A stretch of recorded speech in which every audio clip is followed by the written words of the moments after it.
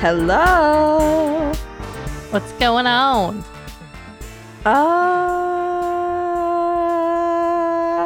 Same. Yeah. Pretty much. Yeah.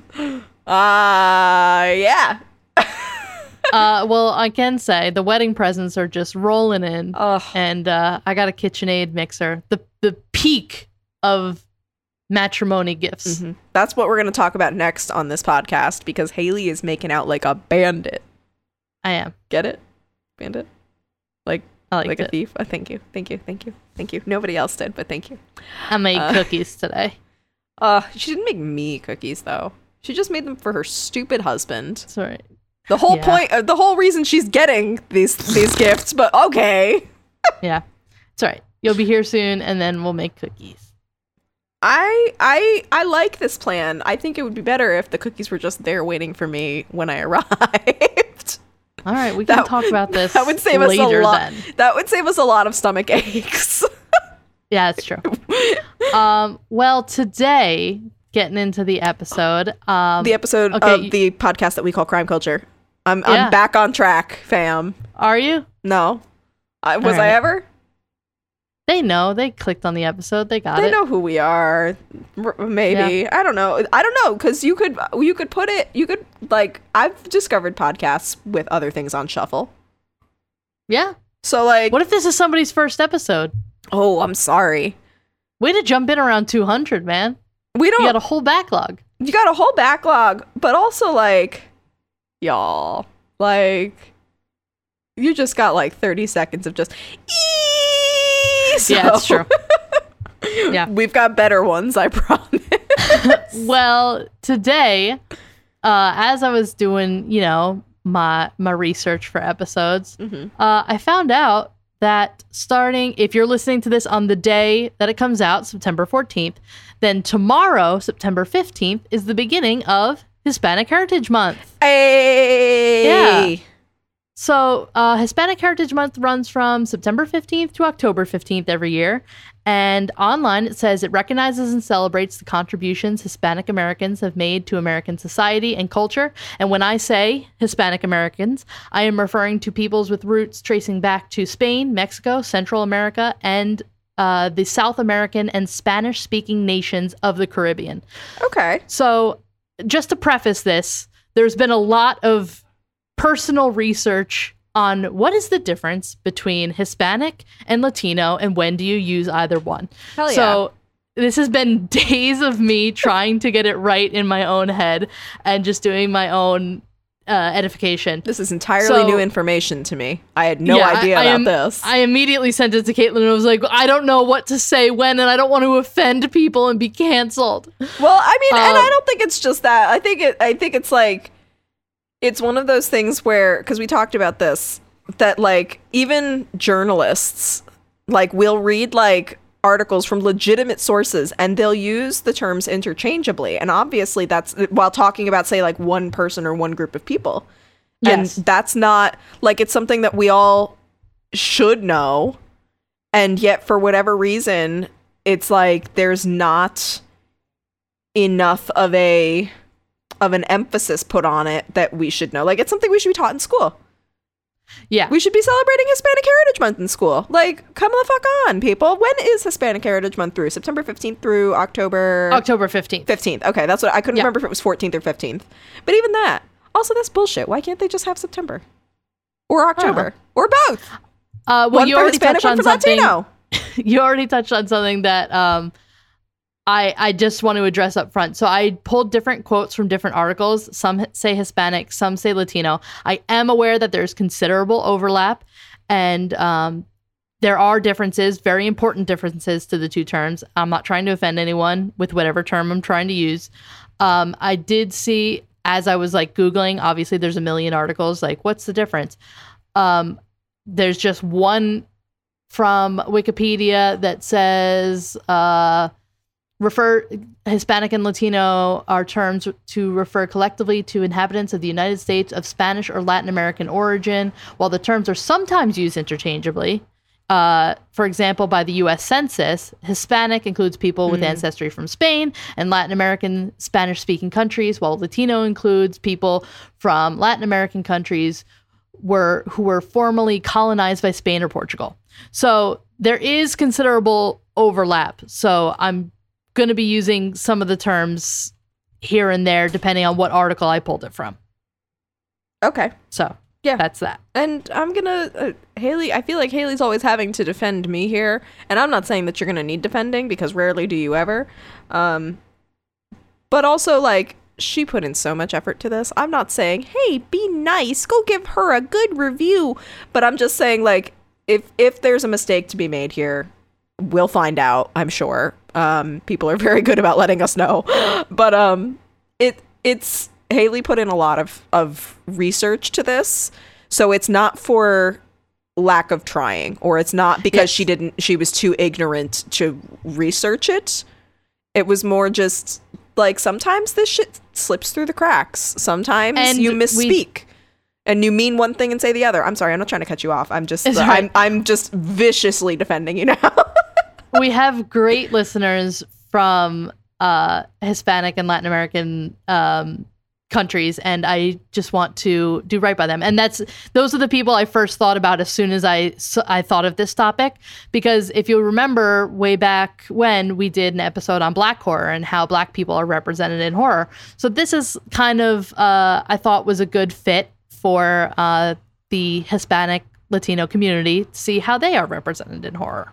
Okay. Being cool. That it is Hispanic Heritage Month. Yeah, that's actually great. I'm not saying that's actually a great idea for you. Yes. And don't worry, I'm sure we can do a collective Asian American horror. Like we'll get to like a bunch of, because oh my god, some Asian horror, like Japanese horror. Oh my god, it's some of the most intense shit I've ever seen. Fucking Train to Busan. Oh my god, Audition is it still creeps me out. One could argue Parasite. Yes. Or there's go ahead. We're going to get to it. I don't want to trip over what we're already talking about. But there's so much. I know. Well, I'm going to get into this. I have basically the whole 2/3 of this episode is talking about different horror movies from different Latin American and Hispanic countries, and oh my god, there's so much to add to your watch list. I had so much fun looking up all these movies and deciding what to like talk about. So we're gonna get into list. It. Yes, you'll like some. My watch list. You will. Don't worry. All right. I'll talk about it. Is Coco on it? No. They have ghosts. So, that's horrific. True. They have tons of ghosts. They're just filthy with ghosts. All right. Filthy with ghosts. Just infested with ghosts. According to an article published by NPR, Latinos are big moviegoers, and they make up about 22% of audiences on any given weekend for any genre. Mm-hmm. But when it comes to horror, that proportion jumps to as much as half of the total box office. Oh, wow. So they are seeing horror movies out the ass. They ain't scared of shit. Yeah. So according to the 2020 Hollywood Diversity Report from UCLA College Social Sciences, half of the 10 most popular films among Latino audiences in 2018 were horror titles, including The Nun, Slender Man, The Possession of Hannah Grace. And in 2019, the list included The Curse of La Llorona. La Llorona! Yes. I learned about that in Spanish class. That one scared the Weeping fuck Woman out of me. Yeah, I did not enjoy it. Yes. Did not love that. Also, Annabelle Comes Home and the Child's Play reboot were like big on that list. Mm-hmm.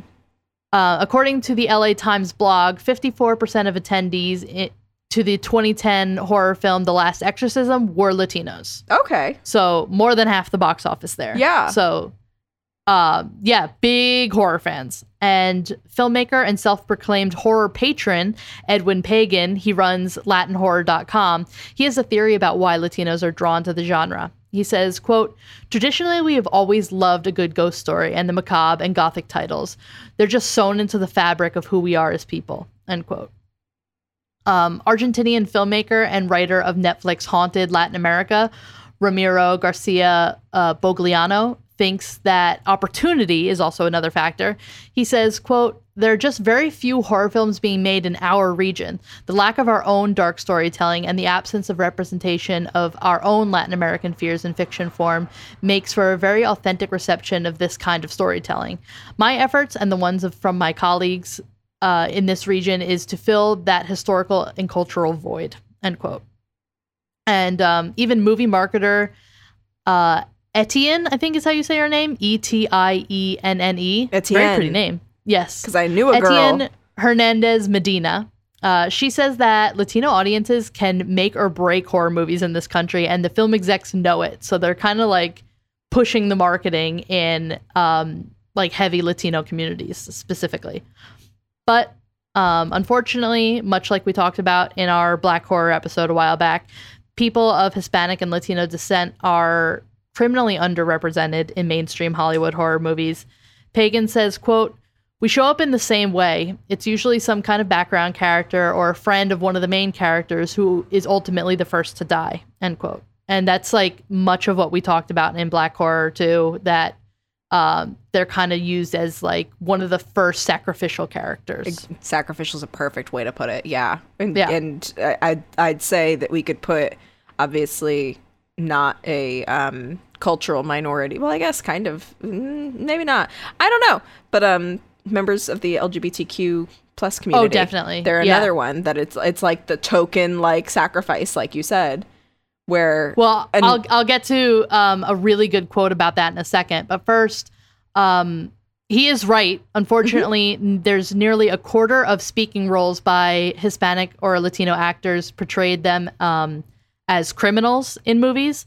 And Stacy Smith, the director of the Annenberg Inclusion Initiative, said in a statement, quote, "At a time where Latinos in our country are facing intense concerns over their safety, we urgently need to see the Latino community authentically and accurately represented throughout entertainment," end quote. Yeah. Which is true. You can't just keep showing Hispanic, Latino, and Black people as criminals, as drug addicts, as pimps, as all these gangbangers. That's the big one. Yes, that always exactly. Fucking drug dealers. That's always bothered me, Yeah. but like, it's just, it's good to see that it's bothering people more and that change is being made. Like a lot of change needs to be made. I learned about it I took a film class, and even way back when, like, they were being like, people like the film industry was like demonizing people of Mexican descent. And they were having them be like, okay, like you've got like in Westerns, you want to know what Mexican people are in like horror movies? Drug lords all the time. Always going to be drug lords. And very similarly, that's a very similar, I forget what the term was. It wasn't drug lord, but it was like the equivalent where like they were stealing your women, and they were like they were taking all of the good out and bringing in all of the terrible things and like crime and shit like that. And then like white ass John fucking Wayne comes in and is just like, not today. Yeah, the white savior role. Always. But the white savior role is problematic, but then the white savior role, when I don't know which is worse, the white savior who is doing the saving of these marginalized individual groups, or saving people from them. Yeah, like both are just, can we just stop? And it's just, can we just cast people just like with a hand over our eyes, so like you just listen to their performance and like feel their performance rather than like have the first snap judgment of like on the call sheet be like, this is a white person, this is a Black person, this is this is a male, this is a female. Like, can't we have like a little more openness when we're casting something and just find the correct person for the role rather than like, okay, well, we need a drug lord, we got to look for somebody who's Mexican, who's Spanish, somebody more less than white. Right. I mean, and I will say that a lot of that, like, yes, we need to do that, but I think it's towing a very it's towing a line in that, because you also don't want to be putting on such blinders that you are then just not giving people any representation. And I'm not saying, yes, cast them all as that, but it's like there was an incentive, or not an incentive, but a like a suggestion that I think it was either the Academy of Motion Picture Arts and Sciences of some group that they no longer do Best Actor or Best Actress, and that they just make it Best Actor and just like a singular category. Yeah. Or like Best Role Player or something. I don't remember what it was, but something that was like that was so that non-binary people could also be nominated. Yeah. And one of the things that SAG argued was, and this was suggested by a non-binary actor, if I remember correctly. But one of the issues that SAG brought up was that the whole reason why the Best Actress category was brought forth was because without it, women were not getting recognized. And I think and they said by getting rid of it, that same thing can be happening again. Whereas we're talking about how like not enough people of color are being nominated for Best Actor and Best Actress, but then we'll also have an issue of it'll just be white men everywhere. Yeah. And quite honestly, we're talking about that Coco is filthy with ghosts. What are ghosts but white? One might even say men. And you're really reading into this. Well, we're talking about representation. So Latino actors occupied less than 5% of lead film roles in 2018 and 2019, according to the Hollywood Diversity Report. And that number was even smaller for Latino directors at just 2.7% for all of Hollywood films in 2019. Right, exactly. Like we need more. And it's not even a case of like, it's ridiculous because it's like, you don't want to necessarily incentivize it and have people have that be like there are so many talented individuals out there, and for them to just be chosen because of their heritage and not because they're so talented, like to not even like bother to look into just how talented they are and what they've done. Like it's just it's so difficult because there's so many people who are just still like not just ignorant, but so they're so money driven that they just want to do whatever they think will get them the most notoriety. And if that's oh my god, they've got an all Hispanic cast and all white cast, not white, but an all Asian cast, something like that. It's so. That's always one of the headlines too. Yeah, like when Crazy Rich Asians came out, it's like it's an all Asian cast. It's an all Asian rom-com. Crazy Rich Asian. Yeah. Yeah. It's called Crazy Rich Asians. Yeah, and it's so frustrating because it's just kind of like you need to take out like just remove everybody and then like from the industry in general and then just start fresh, and there's no real way to do that. And so it's just like people need to like infiltrate like people who do believe in proper and accurate representation. And it's just it's like a big thing. Like I just even there's an issue right now with that Doogie Howser remake. And is there a Doogie Howser remake? I didn't know. It is. It's on Disney Plus. And the actress that played Andy Mack, that you definitely don't know that show. It was on Disney Channel. I remember Andy Mack. Yeah. No, Andy Mack is. You remember? No, you're thinking of Allison Mack. Oh. Andy Mack is like new. Andy Mack came out a couple of years ago. I remember Andy Mack. I do too. It happened like yesterday. But and I was like, why is there a TV show named after that girl? The NXIVM girl. And why I was gonna say and why is the like 30-something NXIVM girl playing a traditionally like teenage role? Well, let's not even get into the Ben Platt and Dear Evan Hansen movie thing right now. No, let's not talk about that because then I'm hearing a lot of criticism from people who have seen bits, and I'm like, But no, I it's just so it's a different take based on the Neil Patrick Harris series, in which case it's not verbatim. Like the whole reason that, for example, the main character is called Doogie is because they're like, oh my god, she's a prodigy just like Doogie Howser. Yeah. But it takes place in Hawaii. She is supposed to be native, like half Hawaiian. Her mother is white, her father is native Hawaiian, and she is an Asian actress. And they were like, there are schools in which only native Hawaiians can attend.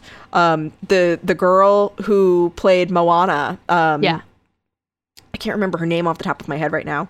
But she was found at one of those schools for Moana. And so then people said, well, so you can't say that you don't know where to find them, because they just went into like the school's theater department, if I remember correctly, and there she was, and she was brilliant and great. Yeah.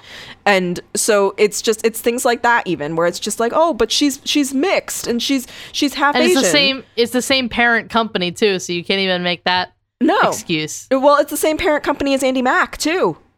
So that's what I'm saying. Moana and this show are like and Doogie Howser, but that's what I'm saying. All three. So the one that the show that this girl that's playing Doogie came from is a Disney show, and then Moana is a Disney show. So they know what they're doing. They know how to do it. Yeah, and that's the case with all of these. But that's the case with all of these. They know how to cast. It's just, I guess it's like on the audience. Like again, it's such a tricky issue because you want it to be done for the right reasons, and nobody seems to do that anymore. No. Well, Charles Ramirez Berg, who studies how Latinos are represented in film, he has a great observation about representation. He says, quote, "Everything in Hollywood must have a reason for appearing, except the dominant group," end quote. So, for instance, in horror movies, all you really need is the monster and the victim, who's usually white. Mm-hmm. Berg continues, quote, "There's no specific narrative function for a Latino's appearance, so they're usually not written into the script or cast," end quote. Which is totally true.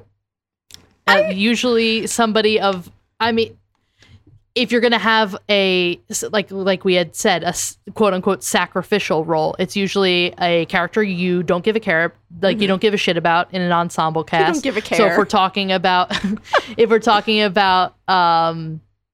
like a wedding party, for instance, if you're going to have one of those horror movies that like everyone's picked off, you don't give a shit about like one of the groomsmen or the father of the groom, or like those people are the people that's picked off first. And then it just ends up being like the bride and the groom. The main little cast. One of the maids of honor or groomsman, best man, something like that. You start picking off periphery people before you get to the people you actually care about. And that is usually reserved for people of color on the outsides, and then you narrow it down to like the blonde-haired, blue-eyed white people. Yeah, and I mean, and it's just like I know we can go on about it forever, exactly. But all is not lost. We'll get into some specifics in a bit, and it's more than a few specifics because, like I said, I got really excited by looking up a lot of these movies. I'm really excited. But there's big names like George Romero, who is the father of the modern zombie film, and he's of Cuban descent. There's also Guillermo del Toro of Mexican descent. Pagan says, today there's more Latinos delving into the genre than ever before, both writing scripts and directing. He says, quote, "There's no doubt that when we're given the opportunity, we can shine because these stories are there. We just need to tell them." So, end quote. Would Robert Rodriguez count as that? Because he does like Grindhouse films. He also did Spy Kids, which is just a brilliant movie, but not horror, unless you count those thumb people. But well, there's like a couple of like I have like a bunch of straight up horror movies, but I also have some thrillers in here. So I would count those as exactly. Yeah, I would count those. Yeah. Okay, yeah, that makes sense. Yeah, because that's like I think he's brilliant. I like his movies terrify the fuck out of me, and very often I cannot finish them. But from what I've seen, he's another one, and he's just really good. I think he's brilliant. So I didn't want him to be left out. Definitely not. If you know of any that I don't know of, definitely shout them out. Yes, please. We're gonna get into a couple from specific regions. So starting off with Spain, movies out of Spain. This is one that everyone will probably know. It's called The Devil's Backbone. Came out in 2001. It's got a Rotten Tomatoes score of 92%. Wow. Audience score 89, 85% on Google, and a 7.4 out of 10 on IMDb. And the critics' consensus is, quote, "Creepily atmospheric and haunting, The Devil's Backbone is both a potent ghost story and an intelligent political allegory," end quote. And this is a Guillermo del Toro movie. The description is, quote, "Set during the last years of the Spanish Civil War, The Devil's Backbone is a Spanish Gothic horror movie that follows Carlos, a young orphan boy who was deposited at Santa Lucia School among several other children who have been displaced by the conflict. Though he finds friends in The Professor and the Headmistress, he is plagued by a wandering spirit with a link to the violent caretaker's secret past, end quote. Mm-hmm. And so the movie that Del Toro wrote in college, and it was in development for 16 years, is strongly inspired by his own personal memories, especially his relationship with his uncle, who Del Toro said supposedly came back and visited him as a ghost. Oh, shit.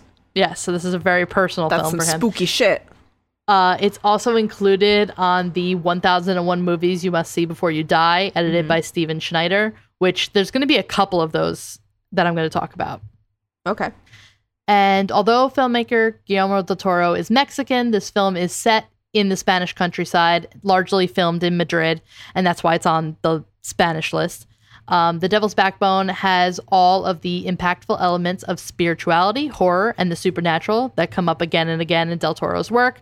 And this film is referred to as the brother film of Del Toro's best-known works, Pan's Labyrinth. I was wondering if you were going to mention that. Oh, thank God. So they frequently call this the brother to Pan Labyrinth's sister. So you can see like kind of they kind of link together a little bit if you watch them together. The next movie is actually one of my favorites. I have seen it a couple of times, and it's called REC, R-E-C. It came out in 2007. It has an 89% on Rotten Tomatoes, 82% audience score, 85% Google score, 7.4 out of 10 on IMDb, and the critics' consensus is, quote, plunging viewers into the nightmarish hellscape of an apartment complex under siege. REC proves that found footage can still be as an effective delivery mechanism for sparse economic horror. Okay. Description is late night TV host Angela and her cinematographer are following the fire service on a call to an apartment building, but the Spanish police seal off the building after an old woman is infected by a virus which gives her inhuman strength. This movie was filmed chronologically in real locations. There were no sets built for this movie, and the actors were never given the script in its entirety, and they did not know what was going to happen to their characters until the day of filming, which is terrifying for an actor. No. Yeah. You don't know if you're going to get killed off that day. Yeah, but like also you don't know like how they're going to do it. So if somebody just like fucking jumps out. Yeah. Like, I mean, yes, it gets a very authentic and organic reaction, but damn. Yeah. And this movie was actually a big inspiration for the horror survival game Outlast. So if you play video games, you know of Outlast. Lots of the elements come from this movie, so you should go and watch it. And it's considered the Blair Witch Project of zombie movies. And it had a lot of competition in the found footage style. It came out the same year as George Romero's Diary of the Dead and the first Paranormal Activity movie. But it more than holds its own among them, so much so that an American remake called Quarantine came out the next year, and director James Balaguero, I think is how you say his name, he keeps the movie disturbingly real and doesn't fall prey to just jump scare after jump scare, which can happen a lot. But this is more than that. I like this movie a lot. I'm not surprised, honestly. It sounds like right up your alley. It is. The next one got some press when it first came out. It's called Veronica. It came out in 2017. I remember this. You remember this one? I remember Veronica. Yes. Well, it's got an 88% on Rotten Tomatoes, 49% audience score, 80% on Google, and a 6.2 out of 10 on IMDb. The critics' consensus is a scarily effective horror outing. Veronica proves it doesn't take fancy or exotic ingredients to craft skin-crawling genre thrills. And the description is, during a solar eclipse, a teenage girl and her friends want to summon the spirit of the girl's father using a Ouija board. However, during the session, she loses consciousness, and it soon becomes clear that the evil demons have arrived. Dun dun dun. Mm-hmm. And it is based on the true story of 18-year-old Estefania Gutierrez Lazaro. And I won't go too far into it because we may do an episode about it in the future. So if you want spoilers, you can go ahead and watch the movie. But it was directed by Paco Plaza, who is the same director as REC. Mm-hmm. And the possession theme is done over and over again in horror, but this movie is a terrifyingly fresh take on it. Ooh. There's so many possession movies out there. And I'm usually not like a big like possession person. But this one I think was talked about in the press as like the scariest movie on Netflix when it first came out. Oh, wow. Like people couldn't sit through it. I believe it. I mean, Yeah. I wouldn't be able to sit through it from just what you've described. Yeah. The next one I read about on a list as I was researching. I haven't seen it yet, but I believe it's on Netflix. Yes, I'm looking at my notes right now. It is on Netflix. It's called The Bar, and it came out in 2017. It's got 88% on Rotten Tomatoes, 55% audience score, 75% on Google, and a 6.3 out of 10 on IMDb. And the description is, in a bustling downtown Madrid, a loud gunshot and two mysterious deaths trap a motley assortment of common urbanites in a decrepit central bar, while paranoia and suspicion force the terrified regulars to turn on each other. And this, like, I included it here, and it sounds right up my alley because I love a movie where like pandemonium is happening outside and a bunch of people are I like a one location horror movie, to be completely honest. Okay. And it's the most low budget like bullshit movie when they're like stuck inside and you don't even see the monster, but like the first part of The Mist where they're all stuck in the grocery store. Love that. Yeah. I love when you're stuck in one location and you really get to focus on like the characters and not just like stupid jump scares. So this sounds like right up my alley. And it's labeled as a horror comedy. So Okay. maybe you'd watch it. No, I didn't do well with Zombieland, which is also, I'd say, technically a horror comedy. I think it's Steve more- Murray's in it, or Bill Murray's in it. Oh, Jesus. Steve Murray? Who is Steve Murray? I don't know. Somebody tell me, who is Steve Murray? Who am I thinking of? I have a couple more from Spain that I didn't want to get too far into because it started to get a growing list, and I I can literally have like imagine. 6 more countries to go, and we're already a half hour in this episode. So I'm just gonna like rattle through them. There's Who Can Kill a Child from 1976, and it tells the story of a happy couple, 2 English tourists who decide to vacation on a secluded island in the Mediterranean. There they discover almost too late that the island has been taken over by a group of murderous children. Has very like Children of the Corn vibe. 2006's The Baby's Room, and it was featured on the 6 films to keep you awake at night. Jesus. Yes. It says a new family renovates the home and moves into a grand old house. Nervous first-time mom installs a baby monitor, but hears mysterious sounds on the other side. Once they install a high-tech video baby monitor, what they see chills them to the bone. Hell no. That sounds again, home invasion ones freak me the fuck out. No, I don't like it. I hate it. Well, and No. also like shit coming through like electronics that like you know what I Exactly. mean? Like that type Yeah, of yeah. shit. Like I have been having an issue relatively recently where when there's one person who like when I have a phone call with them, I've heard several times now laughter, and I've been like, why are you laughing? Don't laugh. And then they'll be like, I didn't do anything, but I will hear distinct laughter. I hate it. And I'm just like, no, not today. Well, you'll hate this next I one. hate It's called all Sleep. of these. Yes, Sleep Tight from 2011. Apartment concierge Cesar is a miserable person who believes that he was born without the ability to be happy. Oh. His self-appointed task is to make life hell for everyone around him, a mission in which he has great success. And it has big home invasion / stalker vibes. No. And also it sounds like every single person that comes into my work, that they don't think they have the ability to be happy and they want to make life hell for everybody. I was gonna say in the first half I was like, all right, Cesar and I have a lot in common, and then as it got worse, I was like, okay, maybe not, because I just not that terrorize much. myself. Exactly. And then this one sounds really interesting. Time Crimes from 2007. A man accidentally gets into a time machine and travels back in time nearly an hour. Finding himself will be the first of a series of disasters for unforeseeable consequences. It sounds like Happy Death Day, if anybody's seen that. It sounds like that sort of plot, but it preceded it by a decade. So obviously it was ahead of the time. Yeah. Well, and wasn't Happy Death Day based on some other movie, if I remember Probably. correctly?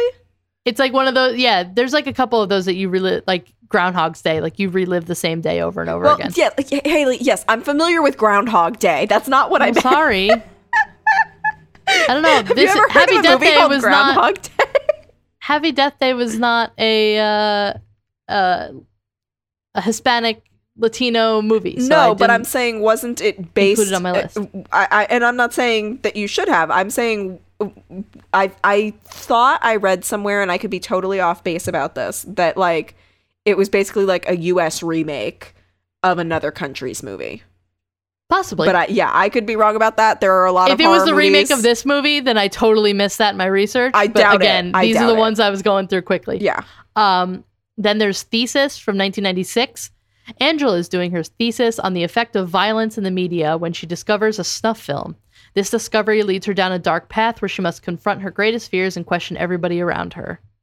Sounds Okay. terrifying and also amazing. This one sounds incredible. It's called Witching and Bitching from 2013. And one article I read said it perfectly, and I'll just quote it directly. Quote, "What Shaun of the Dead did for zombies and what We Do in the Shadows did for vampires, Witching and Bitching essentially did for the cinematic depiction of witches, albeit on a less visible scale." End quote. It's a great pick if you're looking for something a little bit more lighthearted, but there's definitely some like horror elements in it. Still scares me. Yeah. Now we're going to movies out of Mexico, and starting with none other than Pan's Labyrinth. Okay, good. Because came- I was going to ask if you were going to talk about this. Of course. It came out in 2006, has 95% on Rotten Tomatoes, 91% audience score, 90% on Google, and an 8.2 out of 10 on IMDb. It is universally loved. Everyone loves this movie. Yeah. Well, and Have you seen it? so I have seen bits and pieces. I haven't seen the full thing, not for lack of trying, but like around the time that it came out, like my family had gotten HBO and it was very heavily like thrown Yeah. on HBO. Yep. But like when you live with your parents, it's not as easy to like sneak, because it's like rated R, right? I think so. Probably, yeah. Yeah, so it's no matter how old you are, like your parents are not going to be like, yes, put an R-rated movie on in my house. So Yeah. like I've only seen bits and pieces. However, I'm just a fan just because Doug Jones. Huh? Doug Jones. Doug Jones, right? Doug Yeah, of Jones. course. I didn't want to like spoil anything because I know you're going to talk about it, but like Yeah. Doug Jones. We Well, love I didn't. Doug I'm Jones. I'm specifically trying not to mention like Plot go points. into Yeah. like no, just going into like all of the actors for all of these films. True. But Because like Doug Jones is all of the actors. Yes, he can play there's, like, anybody. there's a couple here and there that I'll shout out if like for better known for our white audiences if they'll know the names. Yeah. I'm sure every single one of these films that I'm going to be talking about has like the Brad Pitt of like Uruguay in it, but I don't know the names specifically enough to dig into like their entire filmography, especially to fit in this short of an episode that I want to keep it at. Right. So definitely like if one of these movies sound interesting to you, go watch it. All of them, I'm going to say, not all of them, a lot of them. I'm saying the American title, like the title in English. Yeah. There is a title in like Spanish. a different, Spanish and other languages. So Yeah. I'm not getting into those titles because you can see how much I trip over people's names. So as much as I absolutely love doing all of these episodes of like foreign crimes and like foreign movies and stuff, I am the worst at actually pronouncing things. But I still want to that's see all the okay. movies. Yeah. Yeah. Well, and I mean, like, and I think a lot of these, from what you've mentioned, many of them are on Netflix too. Lots are on Right, Netflix, yeah. lots are on Hulu, and there was a bunch on Tubi, which I believe is free. Tubi is mostly free. They do have some that are paid, like new releases Yeah. and shit like that, but a lot of it Yeah. is free.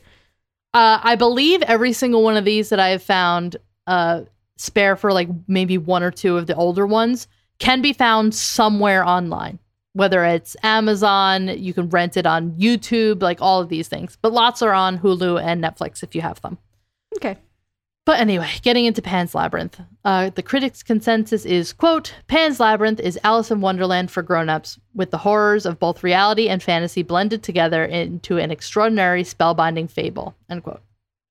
And so the description is, after the Allies invade Nazi-occupied Europe, a sadistic captain sends a troop of Spanish soldiers to flush out rebels, bringing his new wife and daughter along on his exploits. While his family resides in the countryside, he leads his men on a murderous rampage, much of which is witnessed by his stepdaughter. In an effort to escape her reality, she plunges into Pan's Labyrinth, a mystical world at the border of her own. End quote. Mm-hmm. So Guillermo del Toro is famous for compiling books full of notes and drawings about his ideas before turning them into films. He regards this as essential to his process. I totally agree with that. We were just talking before we started recording today, just psychotic notes written everywhere. Everywhere. Yeah, you should see my notebook for the wedding. It literally looks like serial killer's handbook. I was gonna say I've literally got like notes, or like, for example, my notes for this episode. It's on the back of a Planned Parenthood donation thank you receipt thing. You know what I mean? Like one of those things where like they send you in the mail, and I'm just like, yeah, many uses. Well, he left years worth of notes for this film in the back of a cab. Oh shit! And yeah, when he discovered that they were missing, he thought that it was just the end of the project, that he wasn't going to be able to move forward with it anymore. Oh my God. However, the cab driver found them and realized their importance and tracked him down to return them at great personal difficulty and expense, this article said. Oh my God. Yeah. Del Toro was convinced that this was the blessing that he needed and to have him make the film, and he became even more determined to complete it. Right. So Del Toro also repeatedly refused offers from Hollywood producers. I was hoping you would talk about this. Hell yeah. In spite being offered double the budget, provided that he would make the movie in English. But he was like, fuck no, it's going to be in Spanish. He didn't want to compromise on the storyline to suit the quote market needs, and he even did the English subtitles himself. Good. I hoped you were going to talk about that too. Yes, he did the subtitles himself because he wanted them to be absolutely correct. Well, and because he had been burned before. Yeah, that's what I was going to say. Not even just burned before, but just like because he's like talked about it, like these Spanish speaking films, the people who do the translations and the subtitles and everything are often not Spanish speaking, so it's not you basically just throw it through Google Translate. That's kind of basically what they're doing, and so it's not accurate. You're not getting, for example, like, or an anime is a really good example, because you're not necessarily getting the exact story in English that you would be the same story that you would be getting in like the Japanese language version. Like that's why Brock from fucking Pokemon goes on and on about jelly donuts when it is not a jelly donut. It is I forget what it's called. My brain is telling me it's musubi, and I'm like, that's not it. You're wrong, brain. But it's not. People are yelling at me. I'm sorry. My brain is a sieve today.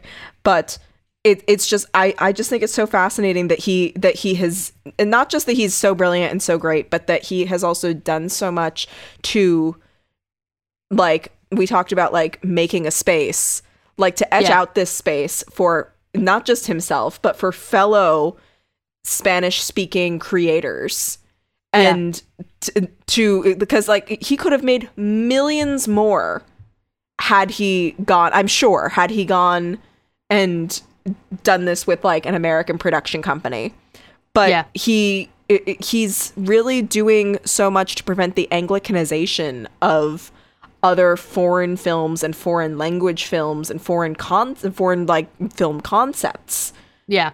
By doing this, and it's just I love him. It doesn't make it any less successful, because this film received 22 minutes of applause at the Cannes Film Festival in 2007, and it became one of the few fantasy films ever nominated for Best Foreign Language Film in at the Oscars. Yeah. And just like The Devil's Backbone, it's on the list of 1,001 movies to see before you die. It was also on more than 130 top 10 lists in 2006, and is the 5th highest grossing foreign language film in the US.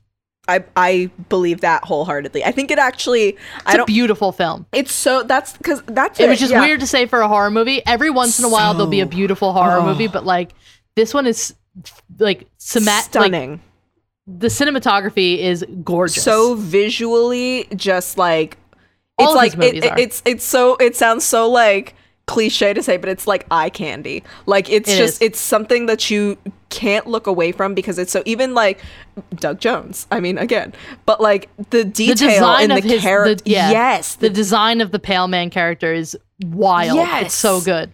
I mean, but there are so many lists that I was looking at as I was researching movies that specifically said they're not going to include Del Toro movies just because he dominates the lists, like all of the lists, so they want to like include a bunch of others. So That's I do fair. have a bunch of others that are not just Del Toro movies. Yeah.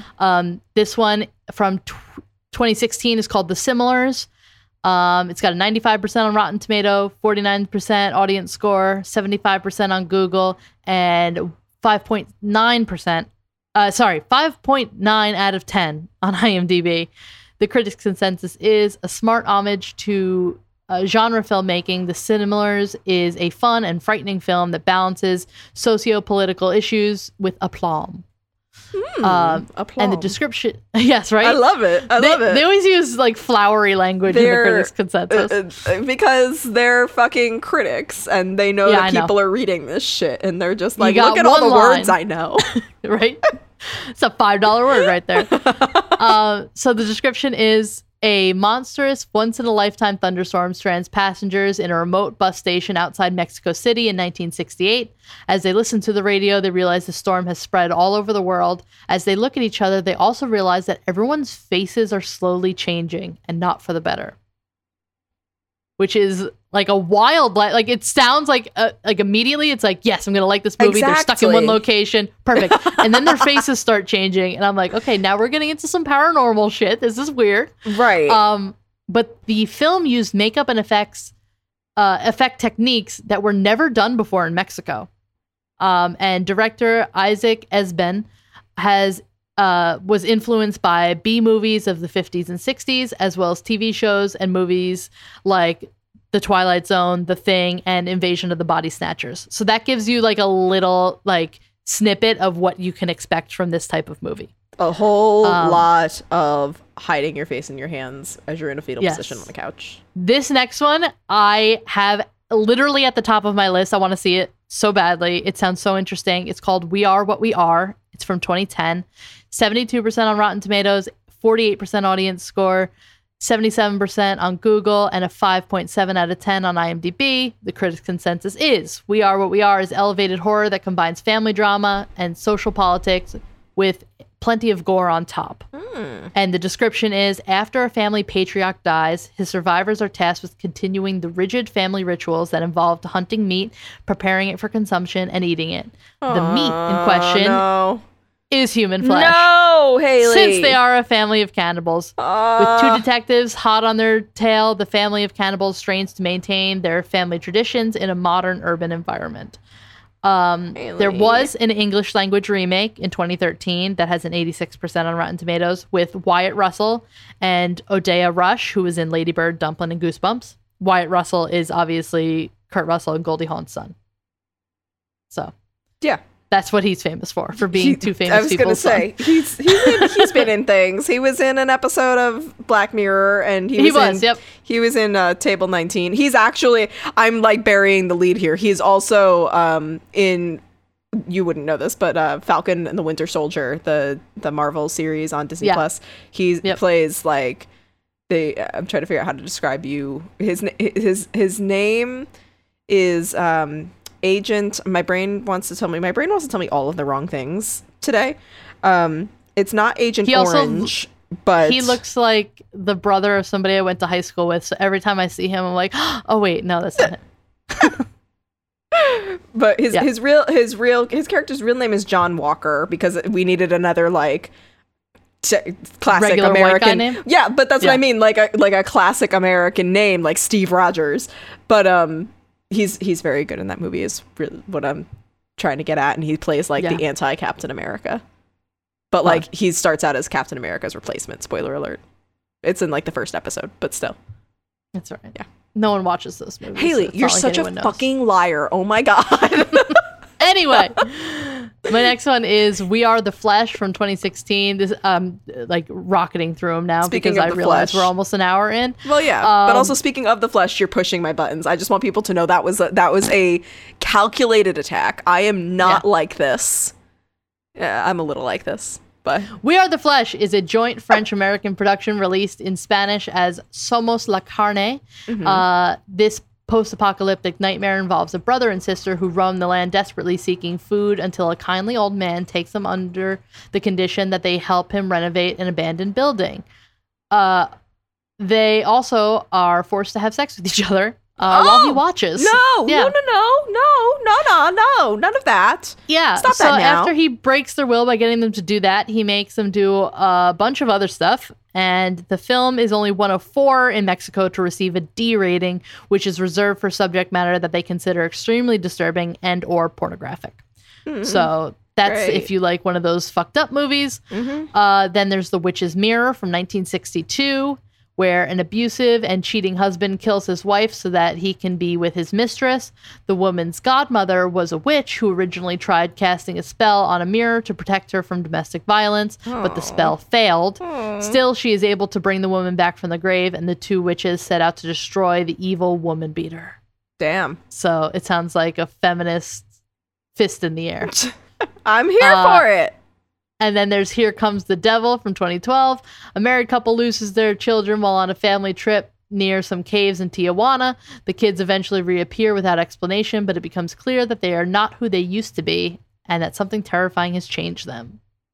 Dun dun dun. Now we're talking about movies out of Chile. Okay.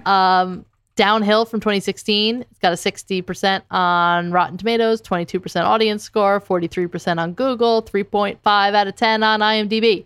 The description is deeply upset by the passing of his best friend, a professional BMX rider, accepts to partake in a race in Chile. Everything goes as planned until he stumbles upon a man who is infected by a mysterious virus and becomes the target of local assassins. Damn. And this movie was quick turnaround, filmed in 13 days. Wow. Yeah. Oh, that's impressive. They must not have slept. No.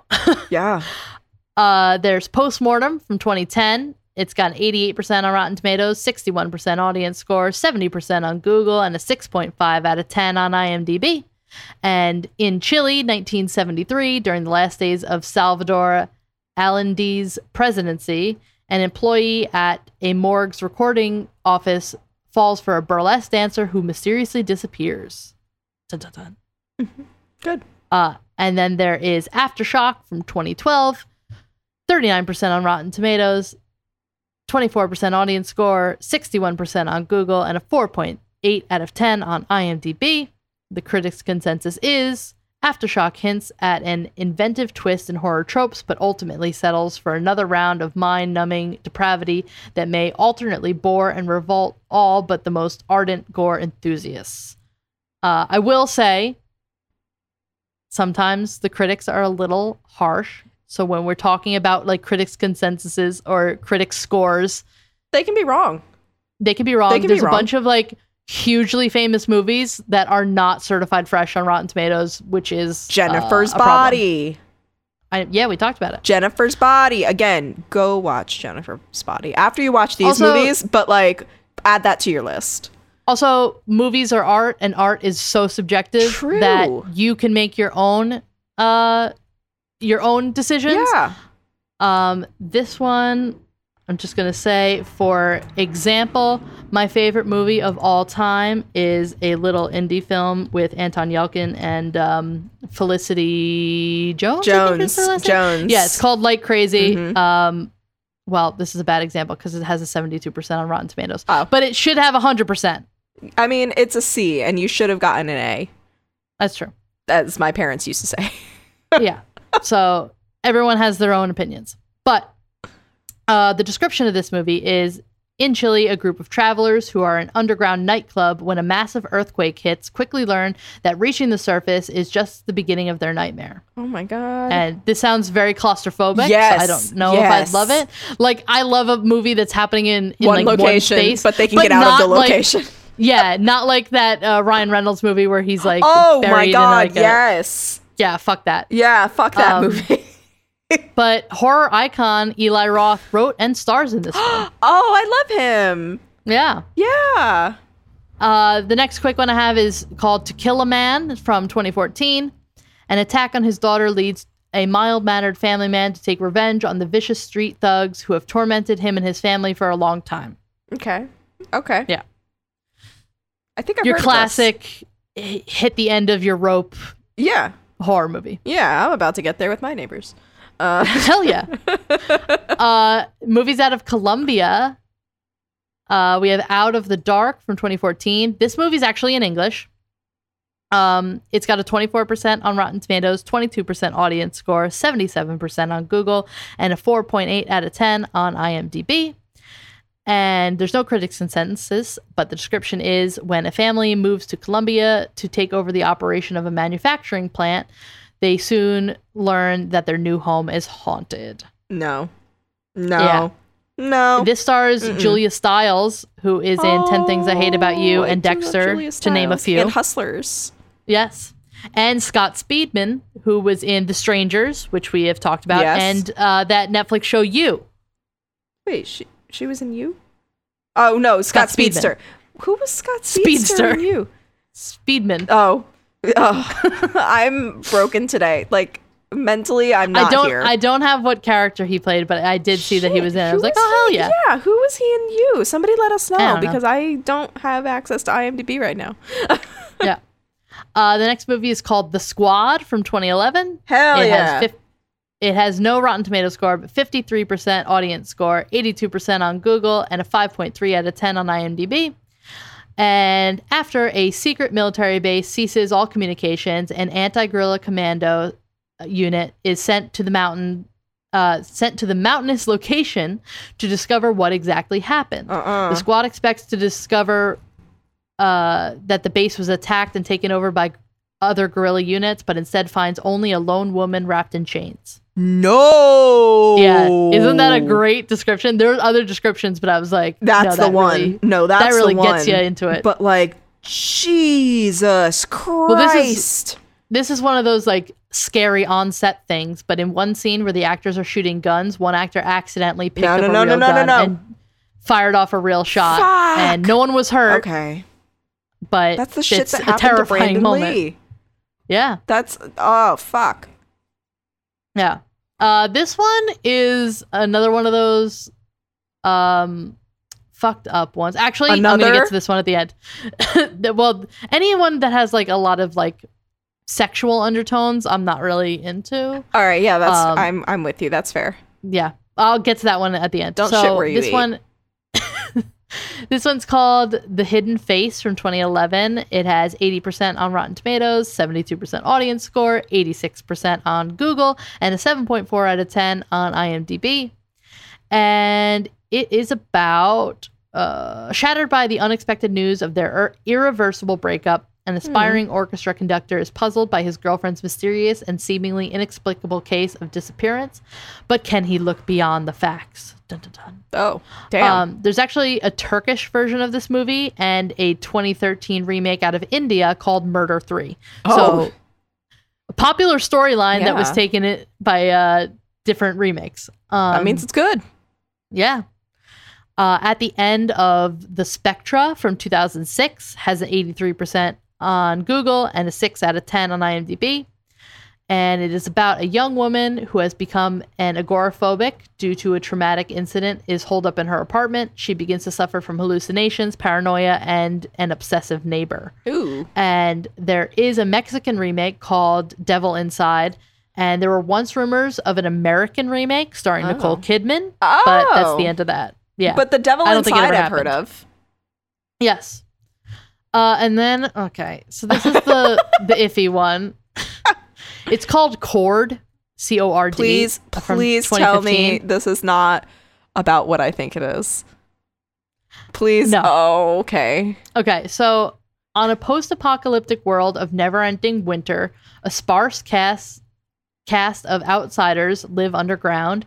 Due to their unsanitary condition, sexual contact has become dangerous. Masturbation has become the paradigm of sexual experience, and an array of low-tech devices with this purpose has come to existence.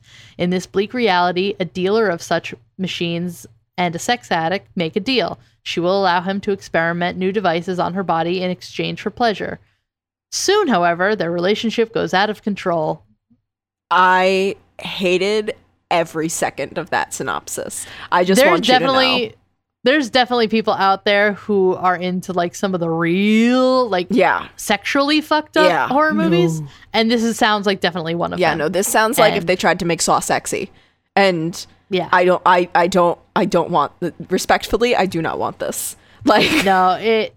Even reading the descriptions of it, I was like, it's giving me like the skin prickles of like when I read the description of a Serbian film, and I'm like, I'm gonna bow out of this one. I don't have anything to prove to anybody. I don't need to watch this movie. No. But I did think when you said if you want to watch it, that it was gonna be like some umbilical. Yeah, I thought it was gonna be some like demon umbilical like zombie baby shit, and I was like, I don't know if any of that comes up in the movie because I refuse to look into it anymore. Yeah, I don't want to know. So if you've seen it and you know, in case you wanted to see it. Yeah, if you've seen it and you know, please don't tell us. Something tells me ignorance is bliss on this one. Exactly. Now I'm going to talk about films out of Is it Uruguay or Uruguay? I've heard Uruguay. I haven't really heard Uruguay. It's probably because I'm from Jersey. That could be it, but it could also say anything right. Well, I was gonna say it's from Connecticut, and they like white everything, so it could be. It could be that they were just like, this sounds whiter, so we're gonna go with this. Okay, so I think it's Uruguay. Okay. So I got two movies. Manos from 2019. It has 92% on Rotten Tomatoes, 85% audience score, 69% Google score, and a 6.9 out of 10 on IMDb. And the critics' consensus is, as visually splendid as it is thought-provoking, Manos takes an unsettling look at human nature whose grim insights leave lingering impact. Ew. And the description is, on a faraway mountaintop, 8 teenage gorillas, as in Guerrillas, not like monkeys. Not like Tarzan. Yes. 8 teenage gorillas with guns watch over a hostage and a conscripted milk cow. Playing games and initiating cult-like rituals, the children run amok in the jungle, and disaster strikes when the hostage tries to escape. No.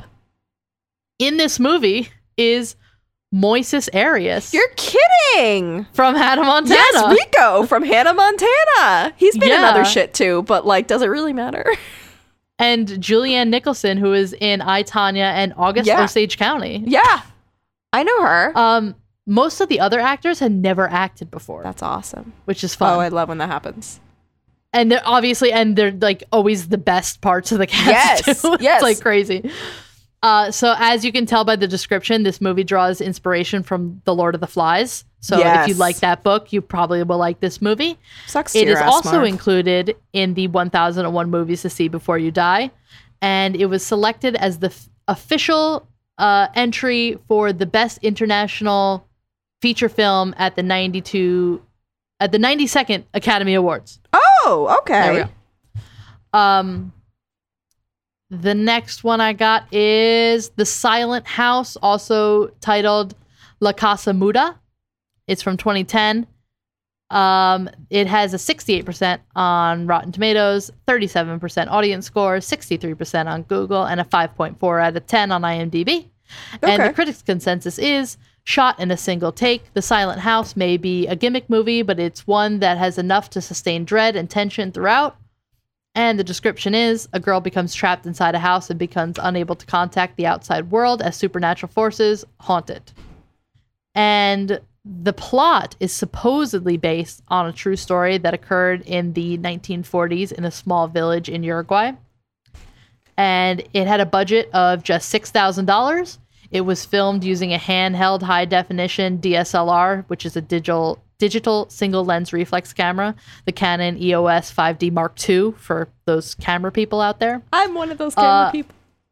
Hi. Basically, it is like the semi-professional camera that you would use in like photography class in high school. Like, yeah, it is very accessible. It is a very affordable camera.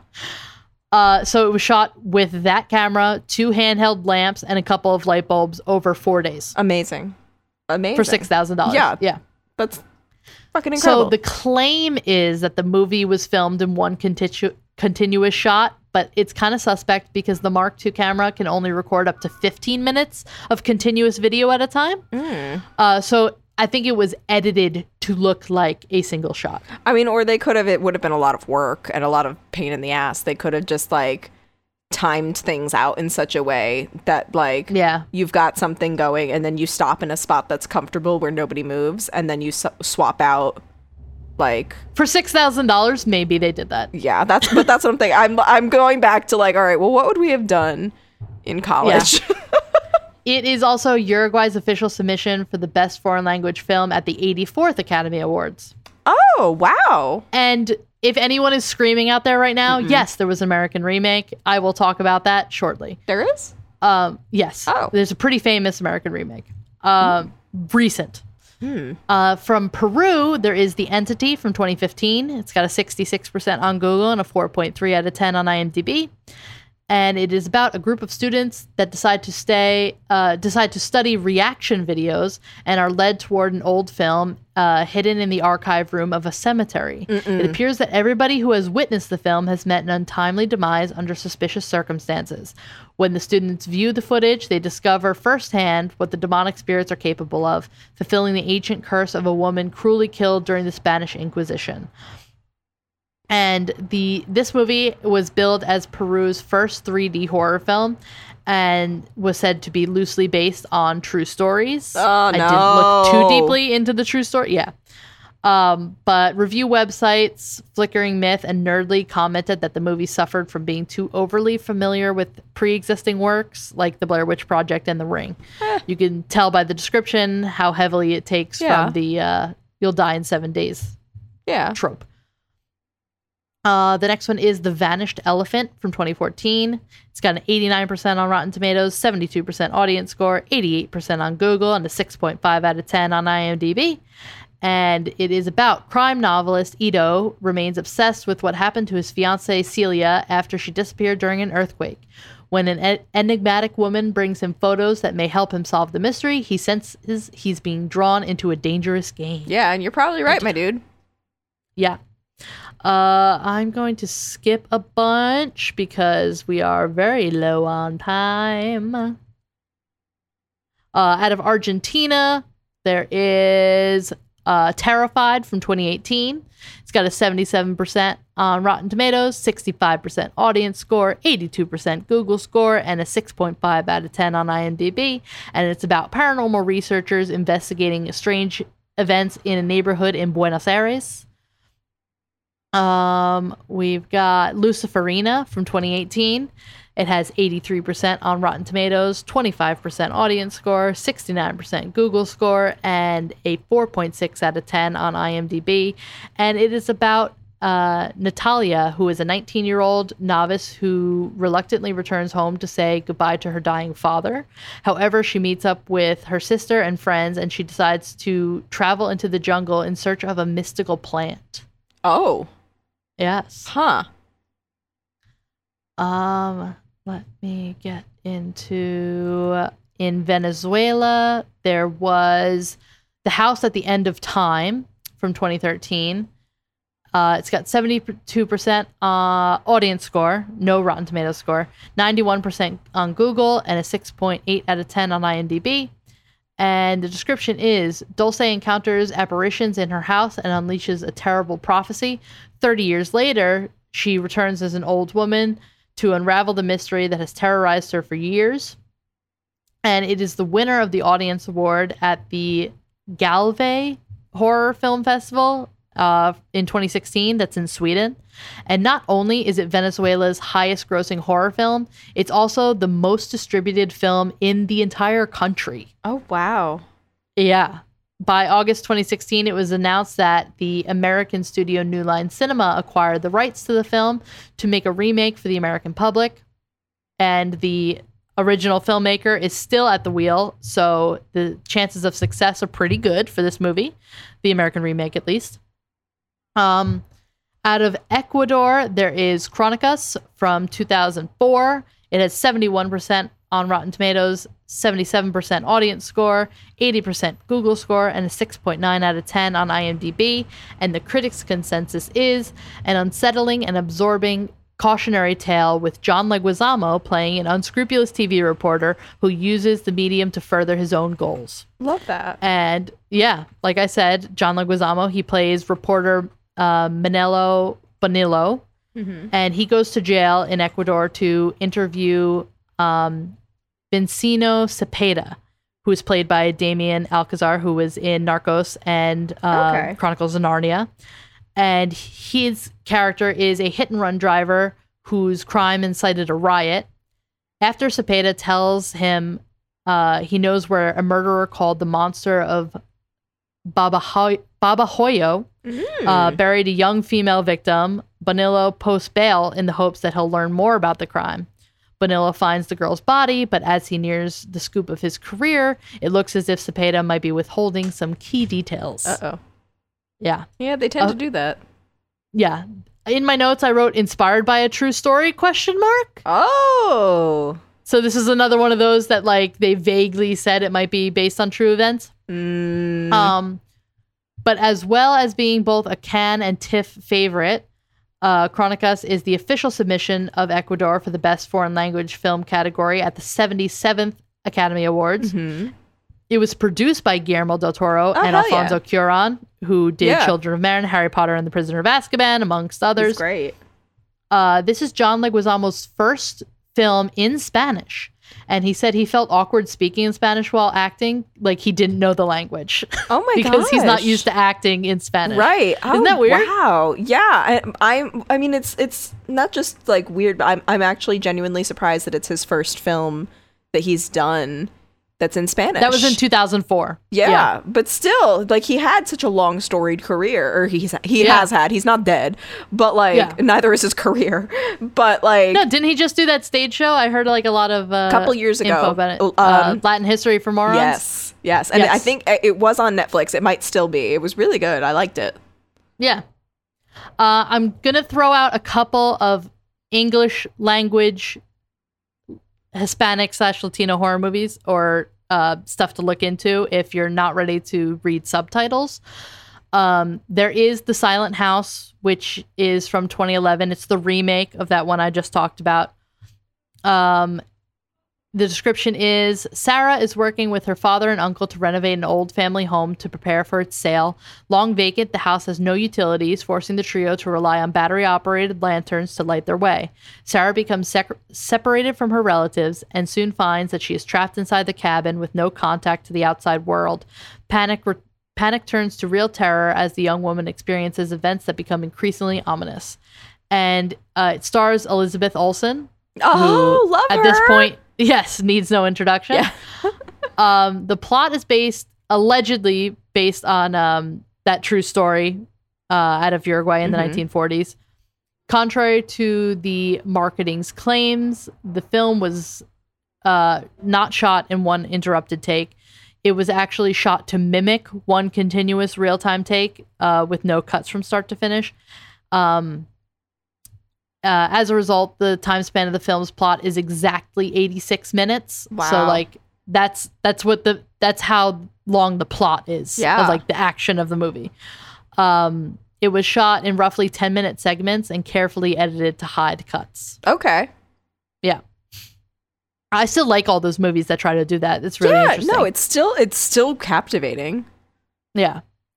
Like we talked about up top, you can watch Night of the Living Dead from 1968. Hell yeah. This, along with the rest of the Dead series, are the work of George A. Romero, whose father is of Cuban descent. You could also watch The Others from 2001. It was directed by globally renowned Spanish director Alejandro Amenbar. There's the little dash over the A, so I'd never know how to say anything like that. Where? A-M-E-N Special A B-A-R. Special A. A-M-A-N. Amenabar? Yes, I believe you. Okay. The Others stars Nicole Kidman. It is a Spanish Gothic horror movie that combines elements of the supernatural, psychological, and mystical. It focuses on the strange events that occurred in the estate of a woman and her young children plagued by spirits in the aftermath of World War II. It has the distinction of being the only English language Spanish movie to be given the Best Film Award at the Spain's National Film Awards, the Goyas. In total, the movie has 7 Goya Awards, including that for Best Director. Although it may not read as particularly Spanish, it was produced, written, and filmed all in Spain. Wow. Shooting in Cantabria, northern Spain, and Madrid. Oh, wow. And the last one I'm going to talk about is very Americanized, but it's Ash vs. Evil Dead. All right, I was really worried you were going to say Coco. No. I love the Evil Dead movies, and although the series wasn't perfect, and I'm sure diehard fans will say it's far from it, I love Ash vs. Evil Dead. And I think it really kept the heart of the main story.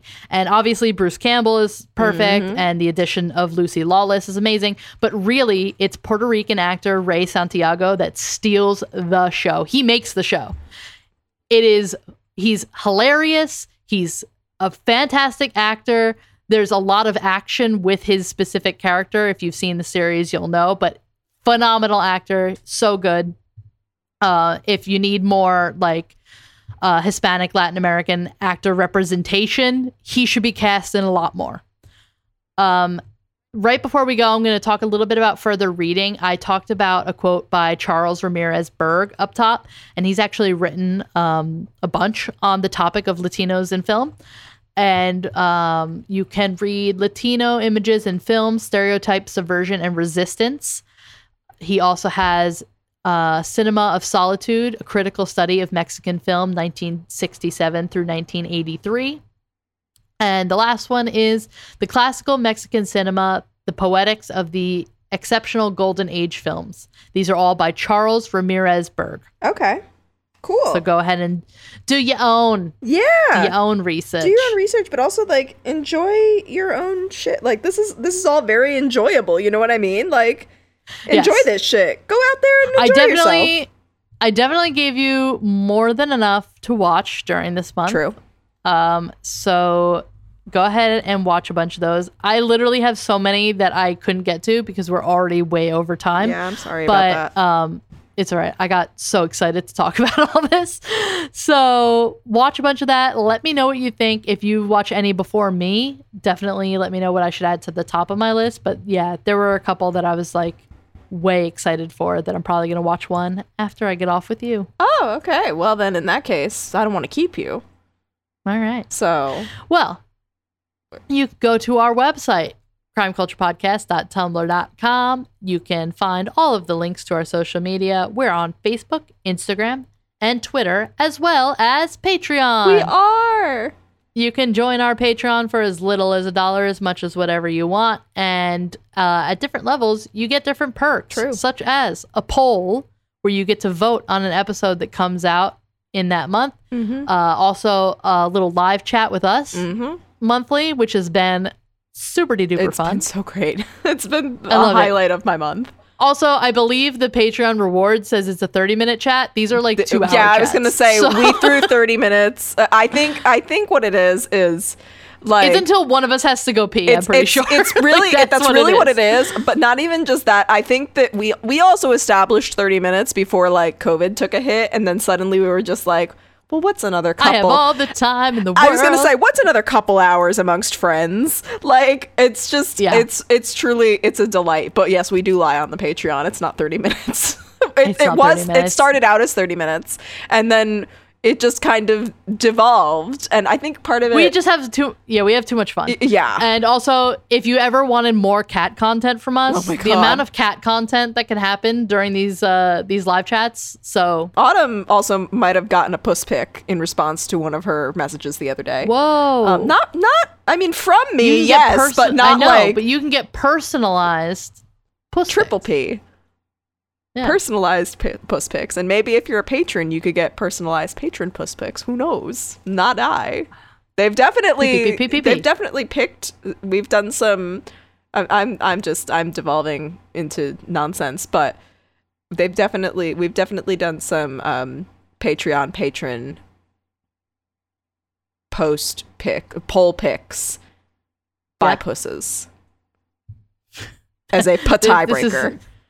This is getting way too Too far. many P's.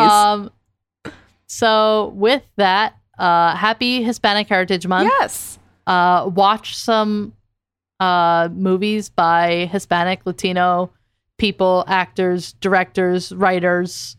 And if you know of any that I didn't talk about, please let me know, because they seem to have the best horror movies. I agree. Yeah. And with that, we will see you next Tuesday. Bye. Bye.